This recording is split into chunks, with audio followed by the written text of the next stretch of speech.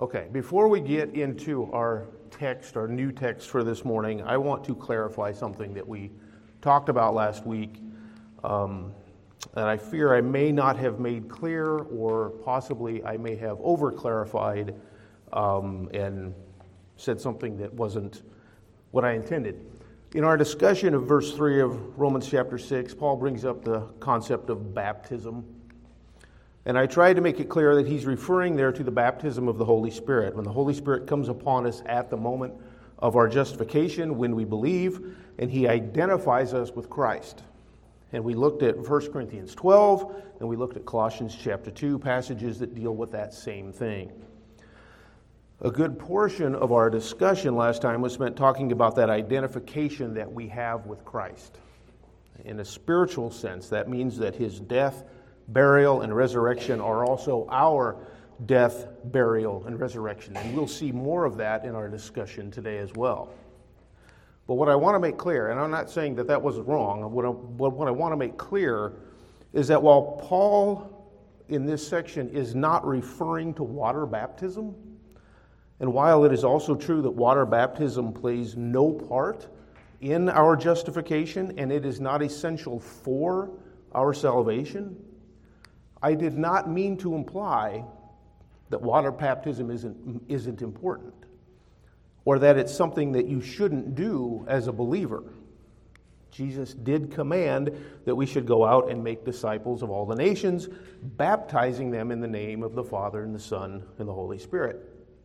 Once you have believed, once you have become saved, it is important to then go ahead and take that next step and be baptized with water baptism. As a believer, baptism is an important step in declaring your faith and showing others that identification that you have with Christ. I mentioned last time that water baptism is a picture of what happens with the Holy Spirit at the moment of our salvation. The Holy Spirit identifies us with Christ in a spiritual sense. That's why we call it spirit baptism. And that is what spirit baptism is, and that's what Paul is talking about here in Romans chapter 6. Water baptism identifies us with Christ in a public or a declarative sense. We're making it clear that we are now identified with Christ. So it doesn't add anything to our salvation, and it doesn't complete our salvation in any way, but it is an act of obedience in declaring our faith. So I just wanted to clarify that, and the reason was because a question came up afterwards last week, and then as I mentioned it to Jenny, she said, oh yeah, you kind of made it sound like you shouldn't get water baptized. Well, that was not my intention to say that, or to imply that. I just want to make clear that what Paul is referring to here in Romans chapter 6, and to clarify that baptism does not play a part in saving a person, I may have let that get lost in the shuffle there. So I just want to make sure that we're clear on that, and I apologize if that caused anyone else any confusion on that subject.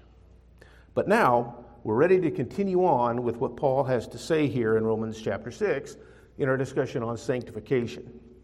The letter so far has progressed in this gospel presentation that Paul is bringing us from the opening chapters, from verse 18 of chapter 1 through verse 20 of chapter 3, where Paul has talked about man's condemnation as he rejects God. Mankind has no righteousness of his own. He is totally lost in his sins. He is under the power of sin, and he rejects God at every turn. Jew and Gentile alike have rejected and find themselves under the impartial judgment of the Almighty God, anticipating the day when they will stand before him in judgment. That is a picture of the pool of humanity, the picture that defines every single person on earth and the condition in which they find themselves with regard to God. Sinners at enmity, totally lost. But then in chapter 3, Paul presented the picture of hope. Hope that comes by way of the plan of God as he has graciously provided the means for redemption. A means for lost mankind to be able to be reconciled to God, turn from his sin, and stand before God holy and blameless and credited with God's own righteousness. That is the message of justification that Paul starts in verse 21 of chapter 3, the message that God provides in the work of His Son, Jesus Christ, coming to earth as the propitiation for sins to provide mankind with a means for his sins to be covered and be rescued out from under the penalty that his sins have incurred. Mankind is guilty. Jesus Christ is not. Yet He came to earth, fully man, fully God, and shed His own blood on the cross, dying for our sins when He didn't have to. He was under absolutely no obligation to provide this for us. Yet He did it. And the Bible says that He loved us to the point of dying for our sins. And we saw in that section from 3:21 through the end of chapter 5 that Jesus Christ paid that penalty, that the love of God has been poured out into the hearts, into our hearts as those who have believed through the Holy Spirit, and that all we must do to receive all that He did for us and what He did on our behalf is believe in Him, in His work that He accomplished. We are justified by faith in His atoning work. Now, here we are in chapter 6. And in chapter 6, we started the third major section of the letter. We had condemnation, then we had justification, and now we start the third major section here that has to do with sanctification. The what now portion of our salvation process. Now that we have been justified, we are set apart. In the condemnation phase, a person stands condemned, totally unrighteous. In the justification phase, a person believes in God's work through His Son on the cross, and the righteousness of God is credited to him, paying for those sins that they committed, removing them from their account, and wiping that slate clean. At that moment, that person becomes saved. But that doesn't mean that the process stops.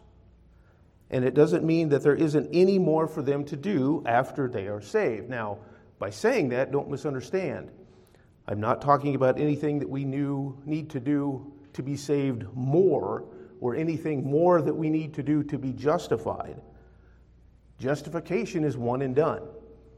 God declares us to be righteous, and we now stand as righteous before Him. Nothing or no one can ever change that, not us, not God, nothing. We are justified for all eternity. But where the continuation comes in that I'm talking about is with this new life that we now find ourselves in. Now that we have believed and we have been taken from that animosity with God, taken from that life of rejecting God, submitting ourselves to the devil and the power of this world, the life that we were in before, submitting ourselves to our own sins and lustful hearts, what are we now to do since those things no longer define us? How should we live now that the life that we had previously, living as children of wrath, is no longer true of us? Are we to live just the same way as we did before? Does it make sense that God would save us from those deeds, from that life, and just expect us to continue doing the same things that we did previously?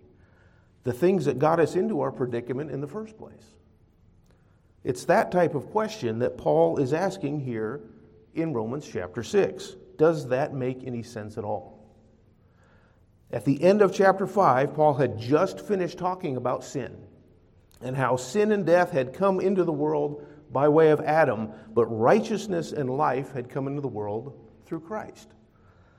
Then he said in the last two verses of chapter 5, the law came in so that the transgression would increase, but where sin increased, grace abounded all the more. So that, as sin reigned in death, even so grace would reign through righteousness to eternal life through Jesus Christ our Lord.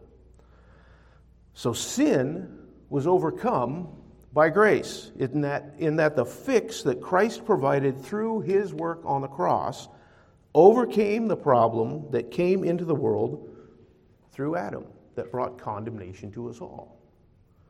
So with an increase in sin, you had an increase in grace, which then prompted the question that began our chapter, verse 1 of chapter 6. What shall we say then? Are we to continue in sin so that grace may increase? May it never be. How shall we who died to sin still live in it? And this question an answer that Paul presents here is very clear. The answer is no. Absolutely not.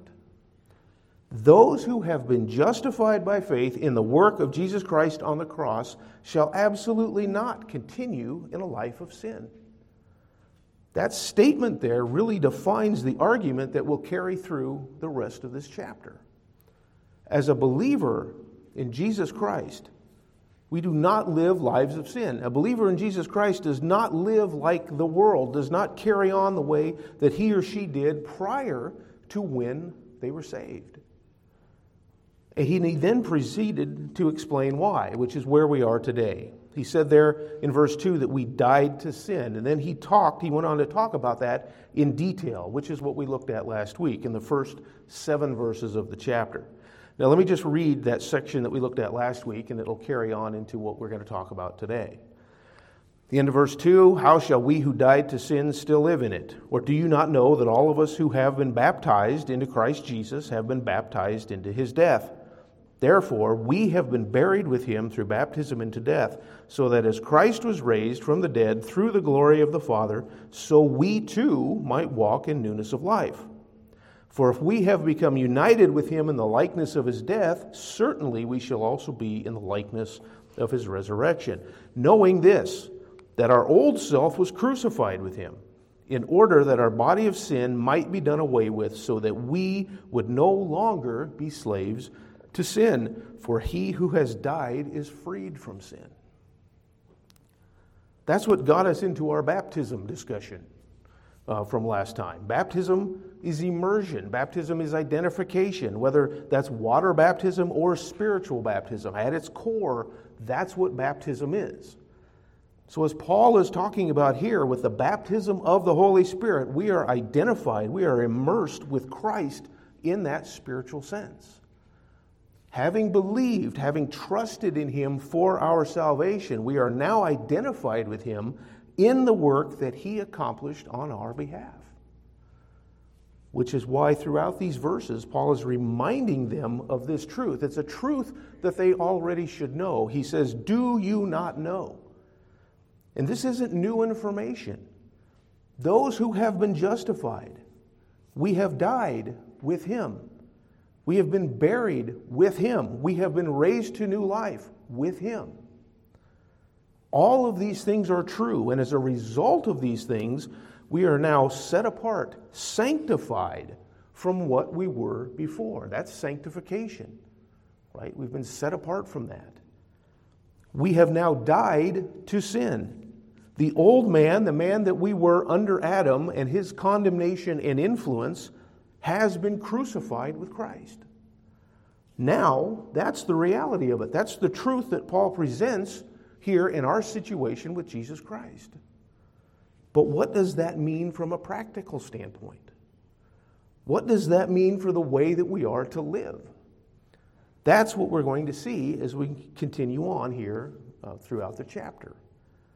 Now, as we come to verse 8, we pick up with where we left off in our previous section, right? We are free from sin. We are freed from its penalty in our justification. We are even free from the power of sin, and we'll see that even more today.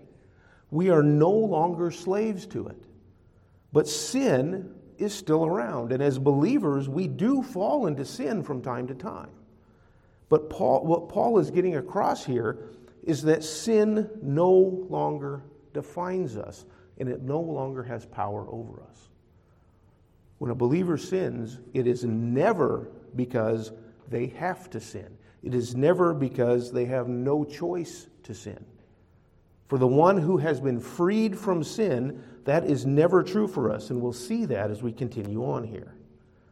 Now he goes on in verse 8, continuing with what he's just been saying. He says, now, if we have died with Christ, we believe that we shall also live with him. And that if, you see these ifs every once in a while, that if at the beginning of the verse is really, there's no question in this. This is since.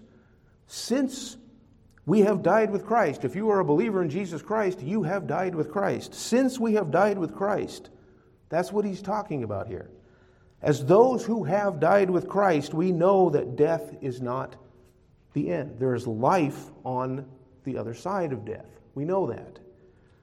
This was one of the things that Paul mentioned at the end of chapter 5. If you look back at verse 17 of chapter 5, he said, "Therefore, if by the transgression of the one death reigned through the one, much more those who receive the abundance of grace and the gift of righteousness will reign in life through the one, Jesus Christ." And then again, down in verse 21, he said, "So that as sin reigned in death, even so grace would reign through righteousness to eternal life through Jesus Christ our Lord." Anyone who has believed in the Son, accepted the truth of the gospel that he has brought to us, has become identified with him, now has what? Eternal life. Now, ultimately, when we think of eternal life, we think of the future aspect of it, right? I don't know about you, but when I think of eternal life, I think, oh, that's down the road. That's what we will have someday. And that's true. We will, if you think of the future aspect of it. But that life starts now. Eternal life starts at the moment that we are saved and continues on for all eternity. Now, unfortunately, unless the Lord comes first, we will still physically die. But even then, for the believer, being absent from the body just means that we will be forever in the presence of the Lord. And it's that life, that new creature that we've been made that starts now that we're talking about here. He says, we shall also live with him. We are now living with regard to the death that we died with Christ. This is what he's been emphasizing in the previous 7 verses, particularly in verses 3 and 5. We died with Christ. We are raised with Christ. Paul is reiterating it here. We died with him, and now we live with him as well. Now you note that Paul says here that we believe this. We believe that we shall also live with him. And this is important to note. Because what Paul is doing here is presenting things that we know to be true. Believers believe this. We know this. This part of the information that we understand as children of God. This is part of what we know. As we contemplate a section where we're to understand how we are to live, the first thing that we need to understand is what is true of us. Because that directly impacts our life. Knowing who we are, knowing what is true of us, affects the way that we live, doesn't it? For example, I know that I cannot fly. I know that about myself, right? I'm not a bird. I'm a human being. I have no wings. I have no ability to fly. What does that mean? I know that. That's something I have fixed in my head. What does that mean about me? It means that I don't jump off the roof of my house. I don't even like going on the roof. I've never been on the roof of my house because I can't fly. But I look out my window, right? I have a window in my office. I look outside. I see birds land on my roof. They have no fear. What do? They jump up in the air and they fly away. But I can't do that. And I don't even try to do that because that's something that I know about myself, right? I can't fly, so I don't even attempt that. That knowledge dictates how I behave, how I act.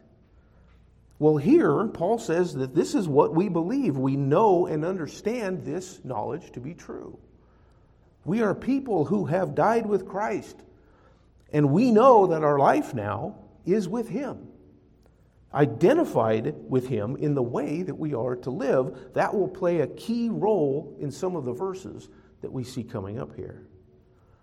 Now, in the next verses, we get more of this same picture by seeing what happened with Christ and showing how that affects us, how that is intertwined with our new life in him. Verse 9 starts off, knowing that. And you see here again, he's presenting something that we know. Knowing that Christ, having been raised from the dead, is never to die again. Death no longer is master over him. Now, we know that Christ died. That's a settled fact, right? If we're believers in Jesus Christ, we know that Christ died, right? I mean, if you say you're a believer in Jesus Christ and you don't know that Christ died, then we need to talk because we know that Christ died. What else do we know about him? Anyone who has put their faith and trust in Christ for their salvation believes that Christ was crucified, believes that he was buried, believes that he rose again and is alive today, right? These are essential parts of the gospel. These are all things that if we are saved, if we have believed the gospel, these are all things that we've believed and we know. And what is Paul doing? He's tying this all into us as well. Jesus died and was buried and rose again. We died and were buried and rose again with him. What Paul is stating here is important to understand as the foundation for how we are identified in all this, how we are identified with Christ in the baptism of the Holy Spirit. Therefore, knowing that we are identified with him, these things pertain to us as well. So now you look at his next statement here where he says, Christ, having been raised from the dead, is never to die again. Death no longer is master over him. Christ's resurrection showed his victory over death by rising again. Death cannot be master over him again. Now, when you hear that statement, it sounds like a funny statement. Death no longer is master over him. When was it master over him? When did death have dominion or lordship over Jesus Christ? That's really what that word means. When he died. In his death, by submitting himself to be crucified, he put himself under the penalty of sins. And what is the penalty for sin? Death. Doesn't mean that he sinned. Christ himself never sinned, but he paid the penalty for our sins. He took on the wrath that our sins incurred. He took that on himself, and he died in our place. So when he died, he put himself under that authority of death, but he didn't stay there, right? We know that. How did he free himself from that dominion? By rising from the dead. Death could not keep him. Therefore, that's why it says that death is master over him no longer. It implies that it once was at that point in time, but it's no longer master over him. And it never will be again. Look at what it says in verse 10. For the death that he died to sin once for all. You note the phrase that he uses here, he died to sin. We've seen that phrase before. When did we see that phrase before? Back up in verse 2, when Paul was talking about us.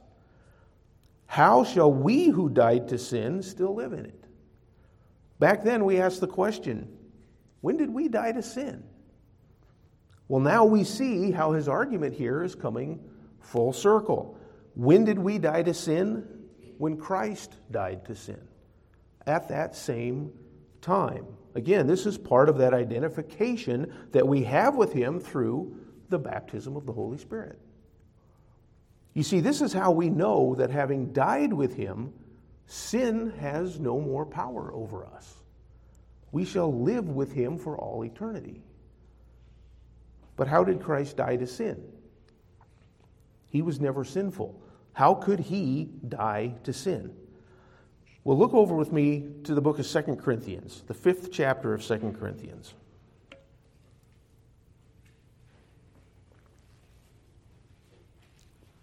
2 Corinthians chapter 5. We looked at this passage a few weeks ago when we were talking about reconciliation. But look down at what he says at the end of the chapter, verse 21, very last verse. Paul says here, he made him who knew no sin to be sin on our behalf so that we might become the righteousness of God in him. What did he do?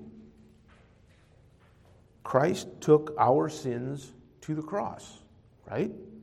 Not his own sins, but our sins, bearing them upon himself in order that we might receive the benefits of his death, that we might be free from both the penalty of that sin and the power of that sin, and even someday from the very presence of sin. That's the only way that we could be free of those sins, by having them canceled out, and we would be justified from them. Turn over to 1 Peter chapter 2, another passage. Second chapter of 1 Peter.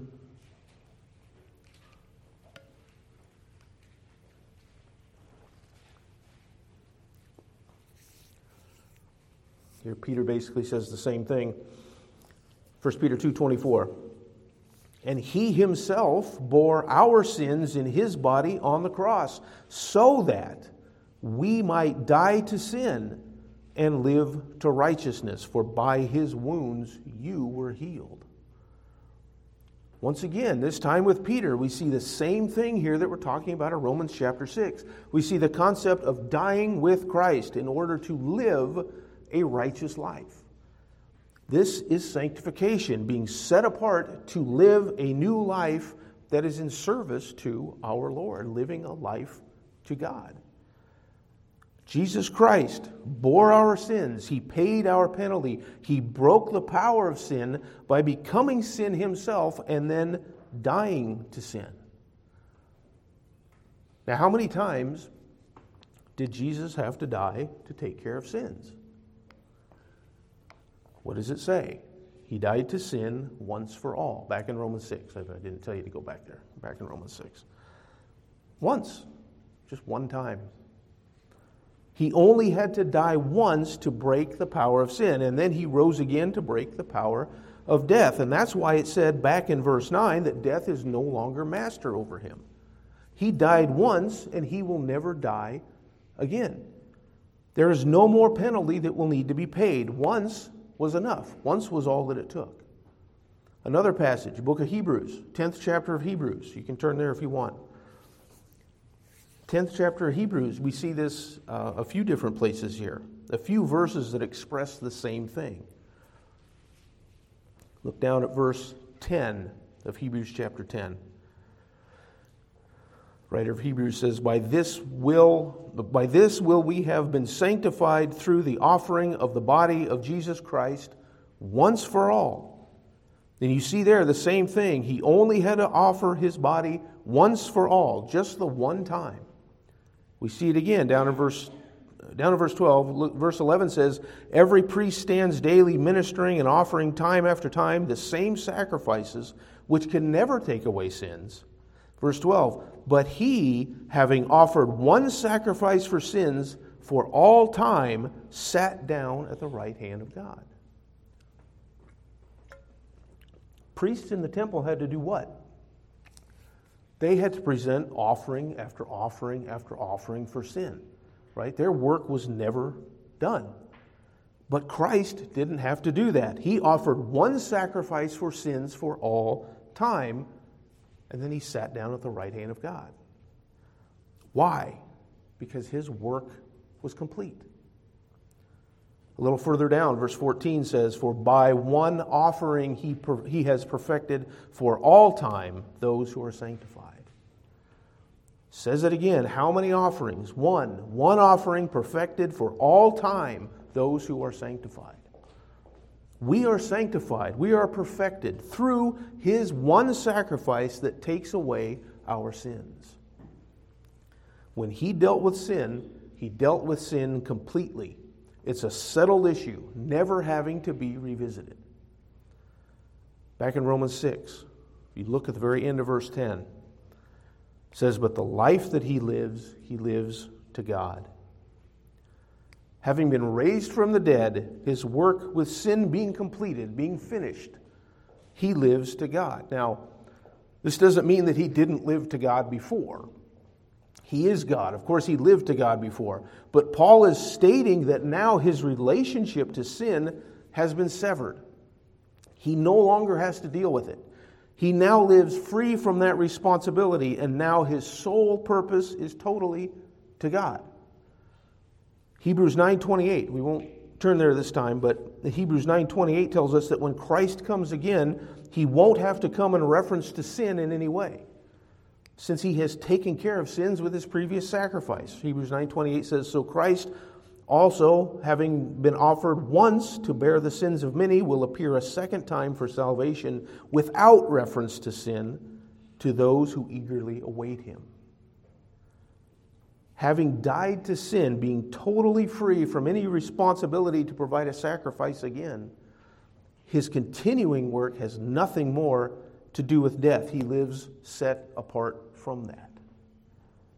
So having set that picture in our minds, that brings us to verse 11, where we have the first imperative that Paul gives us really in the book of Romans.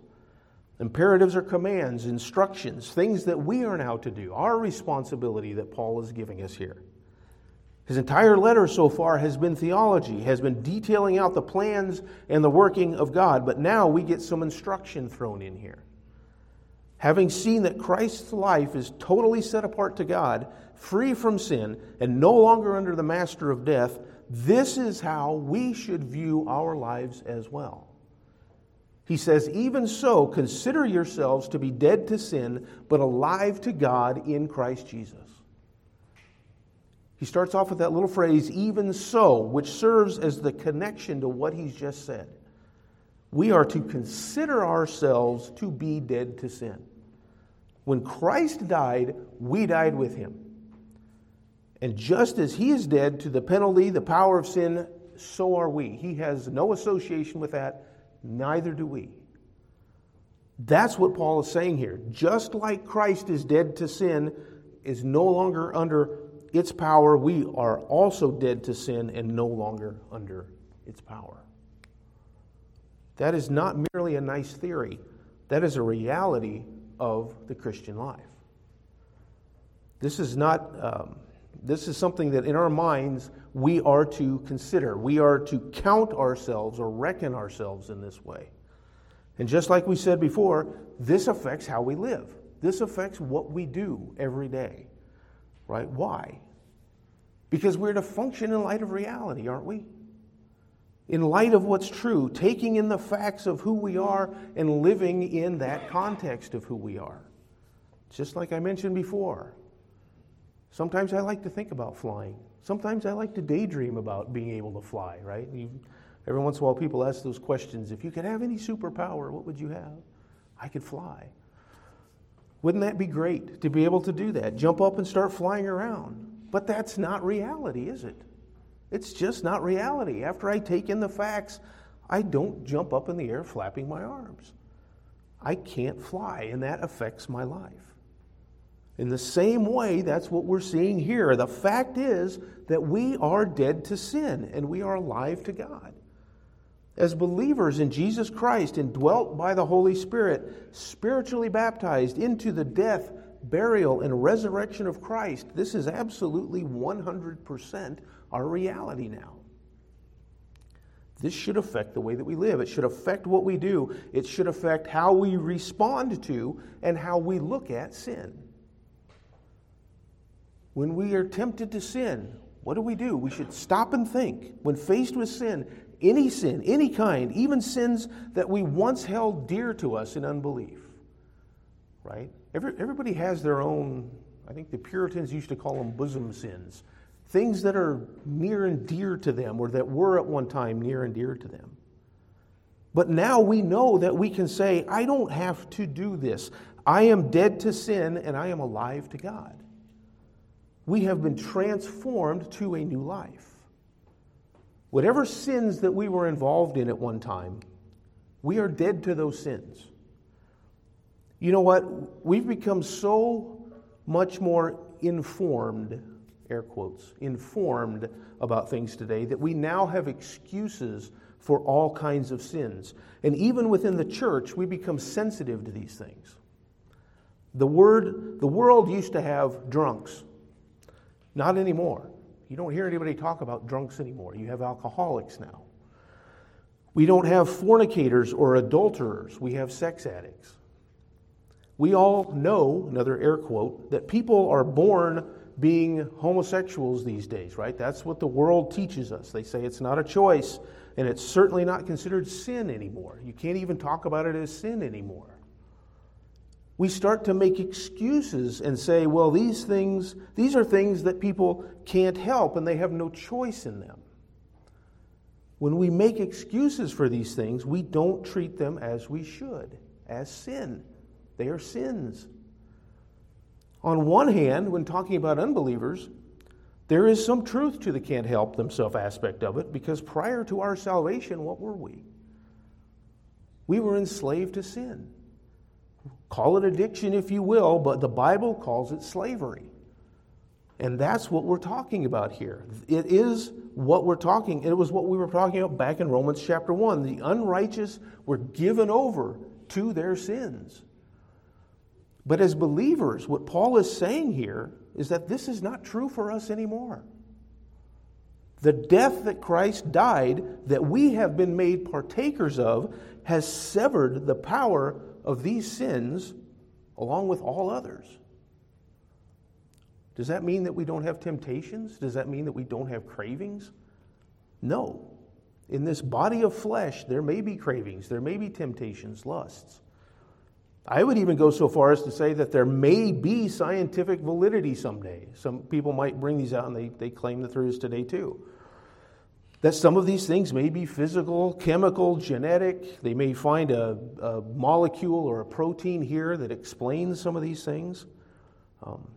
I don't know if that's what's going on or not. I'm not smart enough to make that determination. But I'm saying that if that correlation can be made, even if they do find something that says this is why you do this, that doesn't change anything that Paul's talking about here.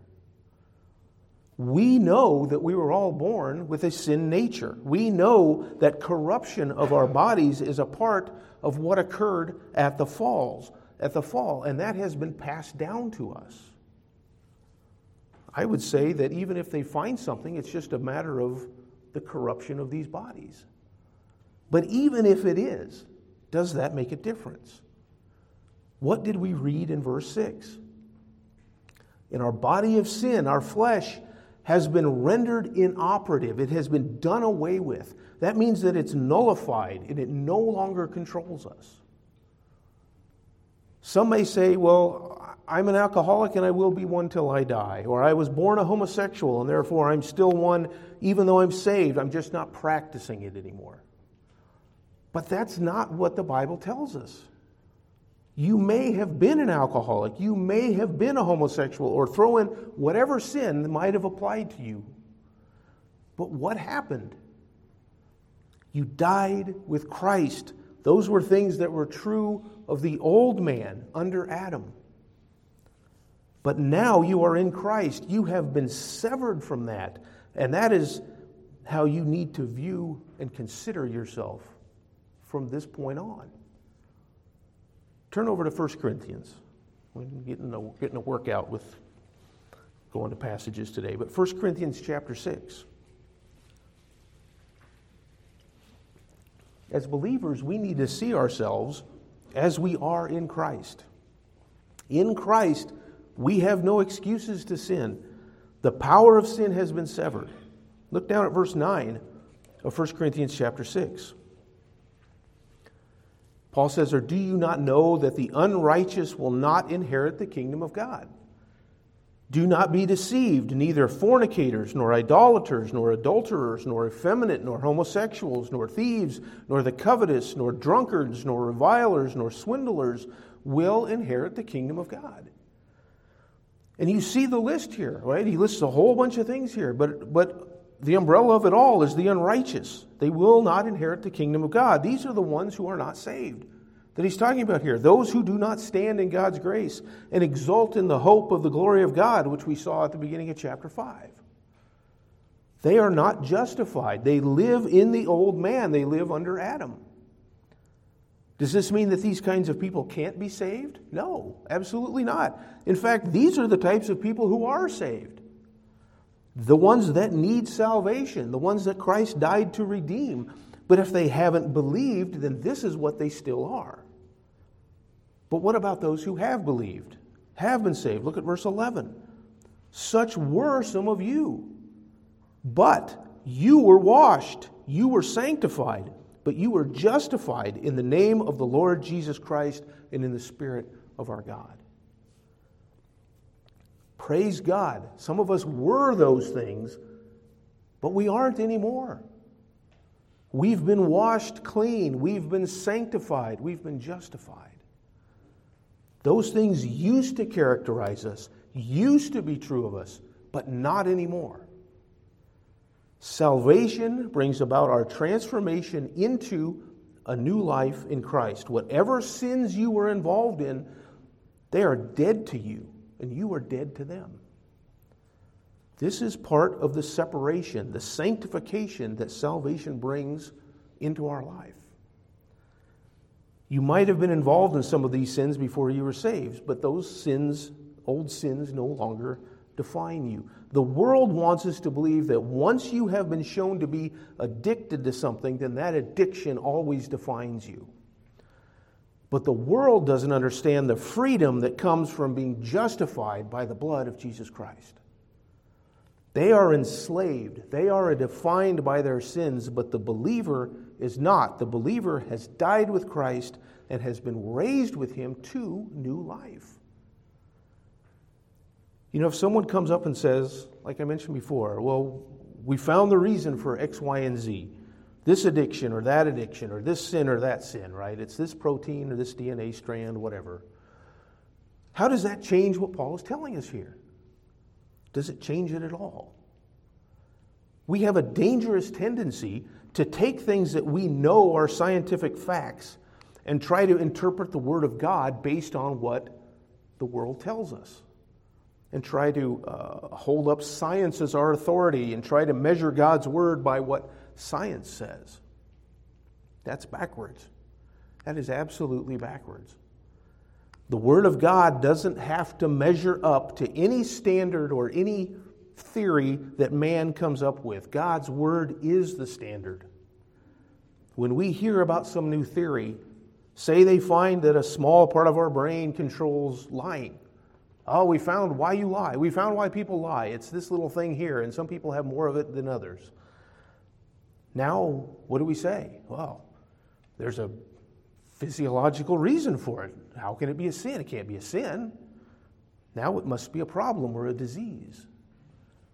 Now how do I interpret Romans 6 or 1 Corinthians 6? I interpret it the exact same way. If they come up with some theory that contradicts the Word of God, I guarantee you it's not the Word of God that is in error. It's their error. It's not the Word that needs to be altered to twist or bend around the wisdom that the world can come up with. It's not God's Word that needs to be altered. So they find a reason for some sin. Fine, so be it. Maybe there's something, again, in my DNA that causes me to do something or that gives me something that I struggle with. But that doesn't change what Paul is saying here. Our body of sin has been done away with. Doesn't mean it's gone. We still live in this same body, right? You close your eyes and pray and accept Christ as your Savior, and you open your eyes. Are you any different? I look in the mirror, and my hair's not back. I still have 50 extra pounds. I didn't suddenly lose 50 extra pounds around the middle. Nothing changed in that respect, right? It's still the same body that I live in. But God killed the old me, rendered the power that it had over me ineffective, and raised me up with Christ. All that had enslaved me no longer enslaves me. It's been killed off. And now, just like after Christ died, verse 10 told us that He lives to God. What do I do now? Consider myself to be alive to God in Christ Jesus. That's now my new life. So then we come to verse 12, and we get a therefore. More commands coming here. Therefore, do not let sin reign in your mortal body so that you obey its lusts. Now wait a minute. We've just been talking about sin doesn't reign. Sin doesn't have authority. It doesn't have power any longer. We've been set free from it. So here, why does Paul command us not to let it reign? It has been rendered powerless. But when we sin, we willingly go running back to listen to it, to place ourselves under its old familiar authority. 3 years ago, I left a job, and we moved out here, and I started working for someone else, right? Completely different boss, completely different organization. When I left that job, they no longer had authority over me, right? The authority that they had over me was severed. how much sense would it make for my current employer to ask me to do something? My boss comes up to me and says, I need you to work on this project. And I say, well, I would. But my old boss from the job I had 3 years ago, he has me working on something else. So I don't have time for that. That probably wouldn't go over very well, would it? For my new boss to, why are you listening to him? I don't work for that other boss anymore. There's no reason for me to go back to him and do something that he wants me to do, that he asks me to do. If he calls and I decide to help him out, maybe I get a text from him. Well, it's my old boss. He gives me a text and he says, hey, can you help me with this? I can do it. I can maybe help him out, but I'm making that choice to do that. But when I consider the fact that he no longer has authority over me, and I know that fact governs my conduct, I can't sit here and say, well, I had to do it because my old boss from 3 years ago told me I had to do it. If I do what he asks, then I'm willingly going back to put myself under that old boss for whatever odd reason there may be. That's like what we do when we sin as believers. We answer the call of our old boss, our old authority. Be it a temptation or an old craving, but Paul here talks about the lusts of our mortal body. But when we succumb to those lusts, it is always our decision to do it. It is never an obligation on our part, not any longer. It sounds very simple. And that's because it is very simple. We try to make it more complicated than it should be. We sit there and we think, well, what about this sin? Or what about that sin? Or what about this situation that I find myself in over and over again? Do not let it reign. Do not obey it, whatever it is. Now, I say it's simple. It is simple, but don't confuse simple with easy. Simple and easy aren't the same thing. Even simple things are sometimes difficult, right? Opening a pickle jar, that's easy. Opening a pickle jar, that's simple. Twist the lid. But it's not always easy to do, and we all know that, right? We all struggle with sin, and we all struggle in different ways. What I struggle with, you might not have any problem with, and vice versa, right? I've known people before, somebody over here, it's like they were an alcoholic or a drunk in their old life or whatever you want to say, and now they don't drink at all, but boy, something gets set in front of them and, the red alarms start coming up in their heads. On the other hand, me, I've never been one to drink. I look at that and I think, push it away. Never been a problem for me. And I don't say that to brag. I'm just saying people struggle with different things, right? People have different responses to things. But that doesn't change the concept of what Paul is saying here. Before we were saved, Romans 5 told us that death reigned and sin reigned in death. Now that we have been justified, we are not to go back to allowing it to reign. This is the whole point of his answering the question he presented up in verse 1. We should not continue in sin. We've gone from having a relationship with sin and death, a relationship that we wholeheartedly embraced, to having a relationship with Jesus Christ, and it's in that relationship that we are now to function. Therefore, we are to use our bodies, even these mortal bodies, in light of that new relationship. Look at verse 13. Do not go on presenting the members of your body to sin as instruments of unrighteousness, but present yourselves to God as those alive from the dead, and your members as instruments of righteousness to God. Here's the contrast. What we are not to do and what we are to do. It has to do with how we use these physical bodies in which we live. Right? These bodies, that's all we have, right? When it comes down to it. I at home I have, next to the door, I have different shoes. I have two sets of shoes, two pairs of shoes. I have my working in the yard shoes, and then I have my going out in public shoes, right? I'm a guy. I don't have 20 different pairs of shoes, okay? I have basically two pairs of shoes. Some of you might have more than that. I just have the two. But I have a couple different shoes for different occasions. But with my body, this is it, right? I don't have a body for going out and sinning and another body that I put on for going out and serving the Lord, right? I've got one body. This is it. This is all its glory right here. You see it all right here. This is what I have to work with. Our bodies, these bodies of flesh, are our instruments, and they do what we make them do. They don't do things on their own. They do what we make them do. So if my sin is lying, if that's a propensity that I have, then I still must open my mouth and work my tongue and make those untrue words come out of it, right? I still do that myself. On the other hand, in order to read my Bible, I must use my hands to pick up my Bible, open it up, turn the pages. I probably have to, set my alarm at night and get up early, right? Open it up, look at the pages. I must make my eyes scan across the page and read it. I have to do that. I have to make myself do that. Our bodies do what we make them do. And that's what verse 13 is really getting across. To what do we present our bodies as instruments of? Instruments, weapons, as in warfare. How do we use our weapons, is really the word here, to benefit our side or the enemy's side? This is where the rubber meets the road. In light of all that Paul has been saying, we are dead to sin. We have newness of life. We are to consider ourselves dead to sin but alive to God. Now, what do we do with this knowledge?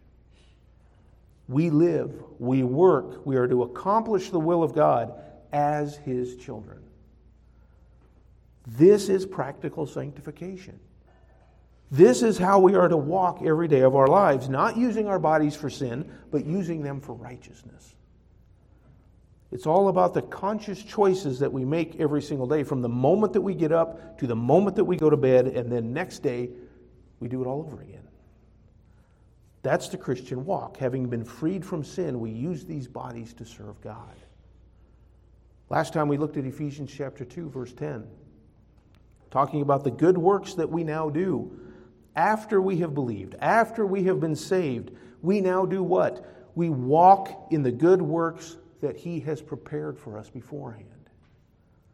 That's why He saved us, to set us apart, to walk in this new life, living it out for Him, no longer for us, no longer for sin, but for Him. We are not glorified yet, so guess what? We do that in these bodies of flesh.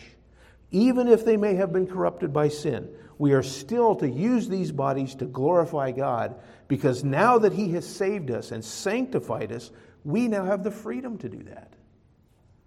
This is an ongoing process for us. This is the way in which we grow in our maturity. I've known people that used to engage in various things, and they haven't done it in years, right? They haven't, I used to do that before I was saved, and it's been years since I've even thought about that. And then all of a sudden, out of the blue, some craving comes up, some lust just pops up out of nowhere. They remember those things from their old man. Do we forget these things? Probably not entirely. But as a part of the ongoing sanctification process, we work on training our bodies the other way. Make it get used to opening our Bibles, coming to church, serving, encouraging others, developing habits as we present our bodies as instruments of righteousness. As we continue to function in this way, we will continue to mature, to be sanctified. We don't skip ahead a lot. Getting close on time. We don't skip ahead a lot, but look over in chapter 8 of Romans real quick. We'll get here in due time, but look at what Paul says in verse 13. For if you are living according to the flesh, you must die. But if by the Spirit you are putting to death the deeds of the body, you will live.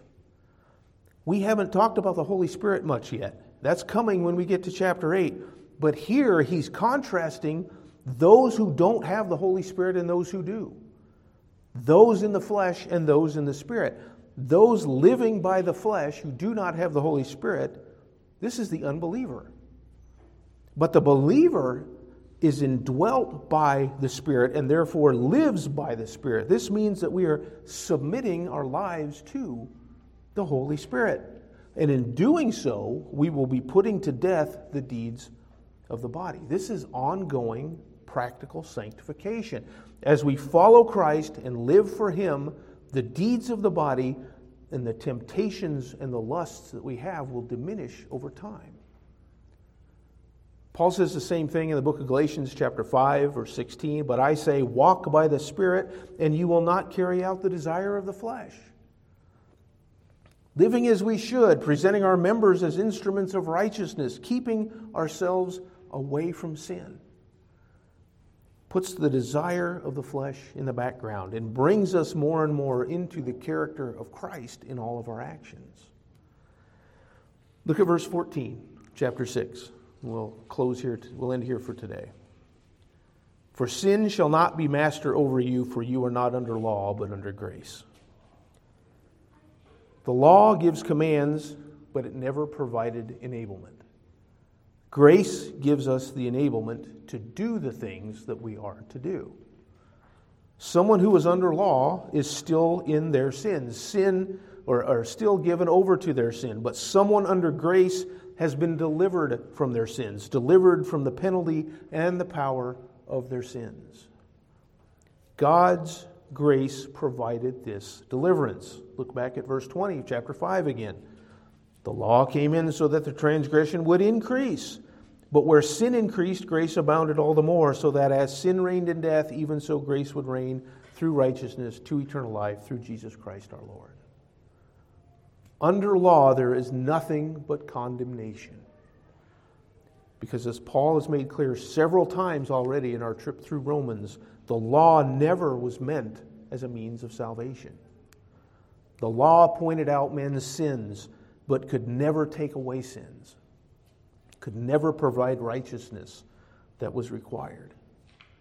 Only God, coming in with His act of grace and providing the gift of His Son on the cross, could provide deliverance from sin. Now, for the believer, it isn't sin but grace that reigns, and therefore we now have the freedom to live in righteousness and be freed from sin. This answers the question that Paul had proposed back up in verse 1. Are we to continue in sin because of grace? Absolutely not. We are dead to sin and alive to God, and therefore should be conducting ourselves in light of that truth, in light of who we are now. We no longer have to sin. We no longer have to submit ourselves to our old man who is identified with Adam. We are identified now with Jesus Christ, and our life is to be lived for Him, serving Him, representing Him, living for Him in every possible way. What a glorious truth. We are free to serve our Lord. Freedom that we didn't have before. Before we were saved, we didn't want to serve Him, right? We saw all that back in those early chapters. We didn't even want to know God. We rejected Him. But even if we had wanted to, we couldn't do it. Why? Because we were enslaved to another master. We had no freedom to live our life for God. But now His death on the cross has made that possible for us. He died to sin once for all. He never has to die to sin again, which means that we, as those who are in Him, never have to die to sin either, or for our sins. Yes, we'll sin occasionally, and no, it's not all right that we do that, right? You always hesitate to say, yeah, the believer will sin, because you're afraid that people will say, well, then I have an excuse. No, it's never all right when we sin. But through a life that is walking in the Spirit of God, we will mature and grow, and we will be able to diminish the influence that sin has and glorify God in our very lives. Let's close in a word of prayer this morning.